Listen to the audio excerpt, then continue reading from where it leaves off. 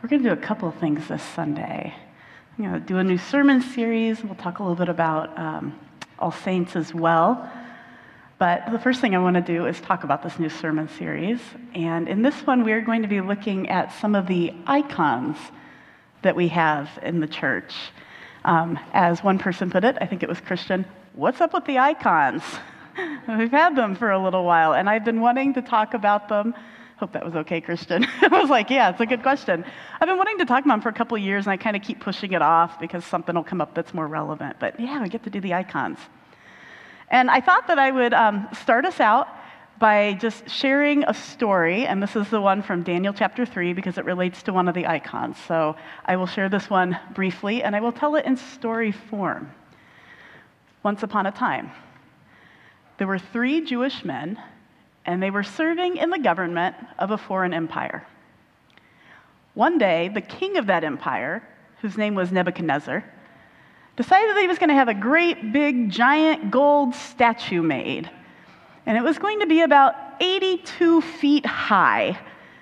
And I think the amounts given, it was going to be so thin that it actually probably wouldn't even stand up. But it's not necessarily factual, right? So an 82-foot tall gold statue.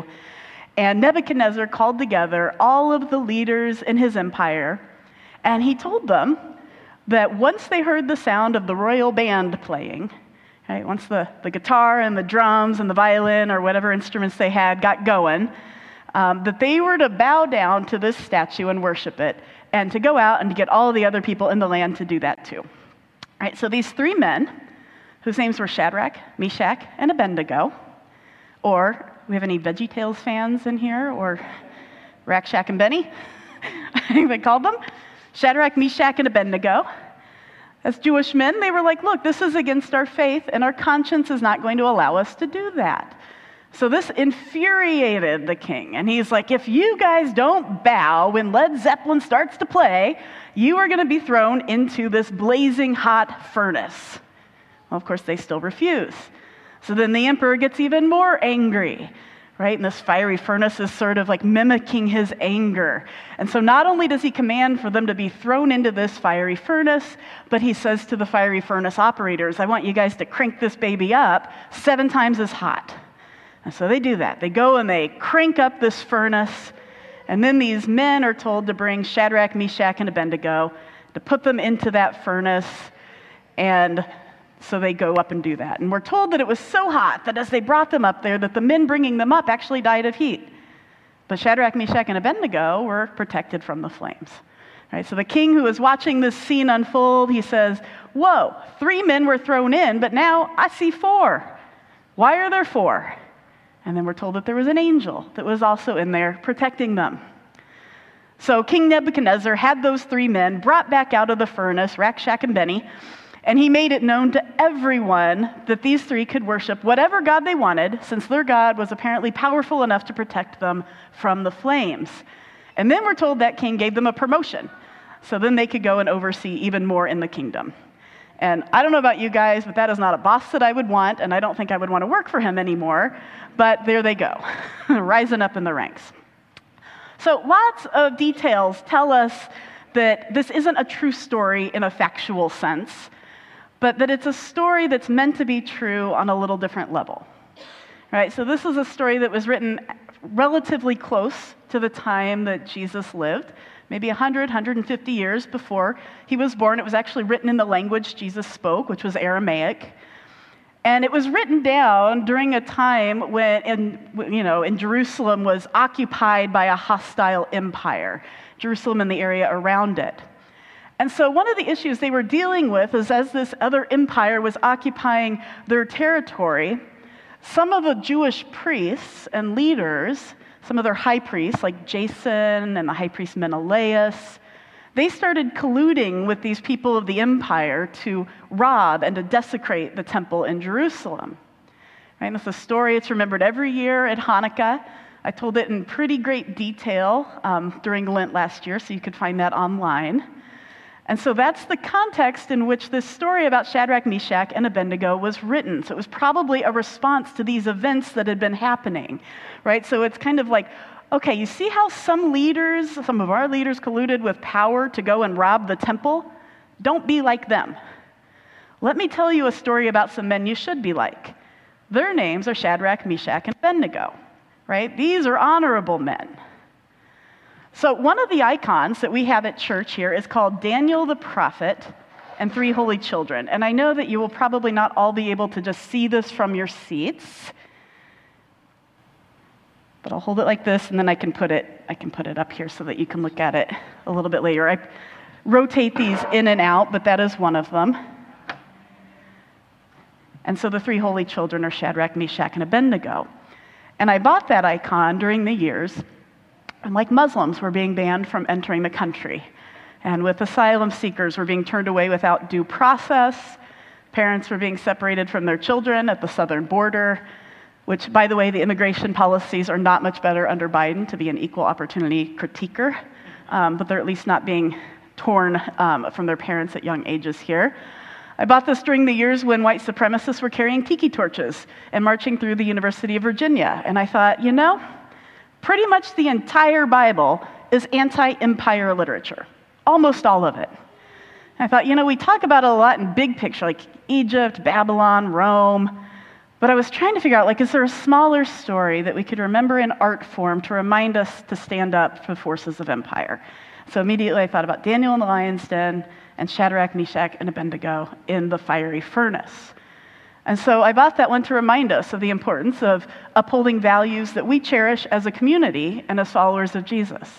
Values of love and decency, empathy, of making space for people of other faiths and other consciences, of courage in the face of injustice, and to uphold these values even in the most challenging of circumstances, right? It's like no matter how high the heat gets, if you do good and you do the right thing, the encouragement is God will be on your side. And when we see this icon, I just want us to remember that part of our faith is a calling to operate under a higher ethic of love, and that sometimes that takes real bravery. So it might seem a little bit weird for a church like ours to have icons at all. Right, so I'm going to get to that, but I think it's helpful to have a brief sense of why they're used in general. So I know I throw out a lot of empires, and I'm a history person, so you don't need to know this, but it was under the Byzantine Empire, which lasted more than 1,000 years, around 300 to 1450, for those of you who like dates. Pretty early on, in other words, in the church's history, churches started creating icons, which we know are just kind of fancy pictures meant to commemorate events or people who have died, and especially people who are remembered as important to the faith tradition, whose stories the believers wanted to remember. They're often quite ornate. They often have a gold plating on it. Ours obviously don't have gold plating on it, but some gold paint probably. There's a pretty distinct style to them that has been passed down since something like the 600s. And I am by no means an icon specialist and don't really have any interest in becoming one. But it is my understanding that especially since early on in the Eastern Church, there were strict specifications and guidelines for how to create them, right? So that's why the faces tend to be stylized in a certain way. Even the folds of the clothing are said to communicate some kind of order or balance of the creator and of creation. And there have been arguments in the church over the course of time about the use of icons in worship. So the people who have opposed them have usually done so by saying, it seems like when we're using icons, it feels like maybe we're worshiping people rather than God, right? And so that's been one side of it. This was underscored even more about 500 years ago when Protestantism came into being, because some of the original founders of Protestantism interpreted icons as breaking the commandment to not have any idols. Right, so if you grew up in a Protestant church today, especially in the evangelical stream, you might see people balk a little bit at icons because they might view them as idolatry or something that's a little adjacent to that. It's a little suspicious. They certainly would have been viewed as a bit sus in the tradition that I grew up in. But on the other hand, people who have favored the use of icons, which by the way is the vast majority of global Christianity throughout history, they say that they help in a couple of important ways. I say, for one, they remind us of the interconnectedness of the divine and the human realms, right? That they remind us that those who have gone before us are still with us in the communion of the saints, and we remember them. And two, icons initially became popular in centuries when most Christians were illiterate. And so they served as educational tools for people who couldn't read. So if you can imagine, if you couldn't read, so you didn't have access to Scripture, and if much of your church service was being said in, say, Latin, how would you know the stories? Right? And so stories were captured in pictures, and then those served as memory tools, both for the Bible stories as well as stories about people who help people know, like, what's it mean to be Christian? Right? So if you ask, like, what does it mean to be Christian? Well, there's this picture over here of St. Francis or St. Bridget, and here's a story of how they served the Creator. Right? And then obviously not all of the saints share the same way of being faithful to God. Some of them were pretty odd ducks. I'm a little bit of an odd duck. And so they bear witness to myriad ways of being faithful that people have found helpful through the years. And so I think it helps us to remember that there's this broad horizon of, quote unquote, how to be Christian. And so even when the church tried to get rid of icons, the common people just kept using them anyway because they found them helpful. And so the icons have lived on as an important tool. So why do we have icons here at Blue Ocean? The short answer is that there are certain Bible stories and stories of saints that I find to be both moving and helpful for our congregation particularly. So during the pandemic, I found a couple of saints who were just courageous people who took care of the sick during the plagues and at great risk to themselves. I think St. Rocco is back on that table, and he's always got his dog with him because he saved a dog too. And so St. Rocco we'll talk about. Some of the saint icons we have are queer saints, and so I just personally find it really comforting to know that the stories of queer people had been accepted, maybe not in the same way we might understand it, but they've been accepted and remembered as queer by believers through the ages. And there aren't that many of them, but I think it's powerful for people like me to understand that we gays have always existed in the life of the church. Whether that was outwardly recognized or not, we exist. There we are. Some of the saints that we have are women who had tremendous leadership gifts, oversaw giant convents and educational schools and such, and they have been accepted and remembered for their gifts, even revered by believers through the ages. Some of the saints are courageous men who stood up to the forces of empire, like Shadrach, Meshach, and Abednego, or who built bridges to people of other faith traditions, like St. Francis, or who were peacemakers, or who had maybe a more holistic relationship to nature. And they've been accepted and remembered by believers through the ages. In other words, many people whose stories may have seemed a little bit subversive in their time, but whom the believers had said, no, there's something here, and we want to remember them, and we want to honor them also as faithful to God. So Ken and I chose a couple of icons pretty early on for our altar when we started, because, we've got this little, but kind of janky IKEA altar. I need to probably put a drill to it or something, but we're like, we should probably bring this up maybe a touch. One of the first ones that we got here is this one here. It's the icon of the Panagia Paramithia. Be able to look at it when you come up a little bit closer. And we got this one, it's sometimes called the Mother of Comfort. It's a black Madonna and child. It dates from the 7th century, and I believe it can still be seen. It was one that's depicted on a monastery in Greece. And we liked the reminder that before white Europeans socially constructed race the way they did, the early church was well aware that Jesus was a brown-skinned human. And I think the last image we need in our churches today is white Jesus. And we, even here at Blue Ocean, are still working to get that concept kind of worked out of our theologies and culture. And so we want to remember front and center each week, Jesus was a brown man. It's All Saints Sunday, so it seems appropriate, I think, to remember the saints who came before us. I know some of you brought some pictures. I have a couple of pictures of my loved ones back there. We've got a few pictures of Blue Oceaners who have died and who we still hold in our hearts. So if you go back there, you'll see Ken and Sue Eckstein and Caleb Brokaw and a couple I forgot, Matt, not Matt Johnson, he's back there too, but Matt Bush, who was Tim Bush's son. And it just reminds me that they're here with us, and so we can remember anyone that you would like just by lighting a candle and acknowledging their presence in the communion of saints. So I know I've preached before about how the popular images of heaven and hell, that those aren't really found in the Bible. Those are images that came into popularity during the Middle Ages through art, through literature, like Dante's writings. And in the Jewish tradition, there was what was imagined was more like a holding place that's called Sheol. It's the realm of the dead. And it's a place where people go to wait for a later time when God will judge humanity and make the world right? That's the hope. And maybe we call that heaven. And so we see this idea of all the people who have gone before us being together somewhere throughout the scriptures, and especially in the early parts. So in the Hebrew Bible, dying is often talked about as being gathered to your people. Being gathered to your people. It says this about Isaac, Jacob, Moses, Abraham, Ishmael, Aaron. At one point it says the whole generation was gathered to their people over and over and over. The New Testament uses a little bit different language. It calls that the communion of the saints. So in the letter to the Hebrews, it pictures a crowd of people who are together kind of with us, cheering us on toward greater love and a greater unfolding of God's good realm. And so this imagination for people being gathered together after death is very much woven into large parts of the Christian tradition.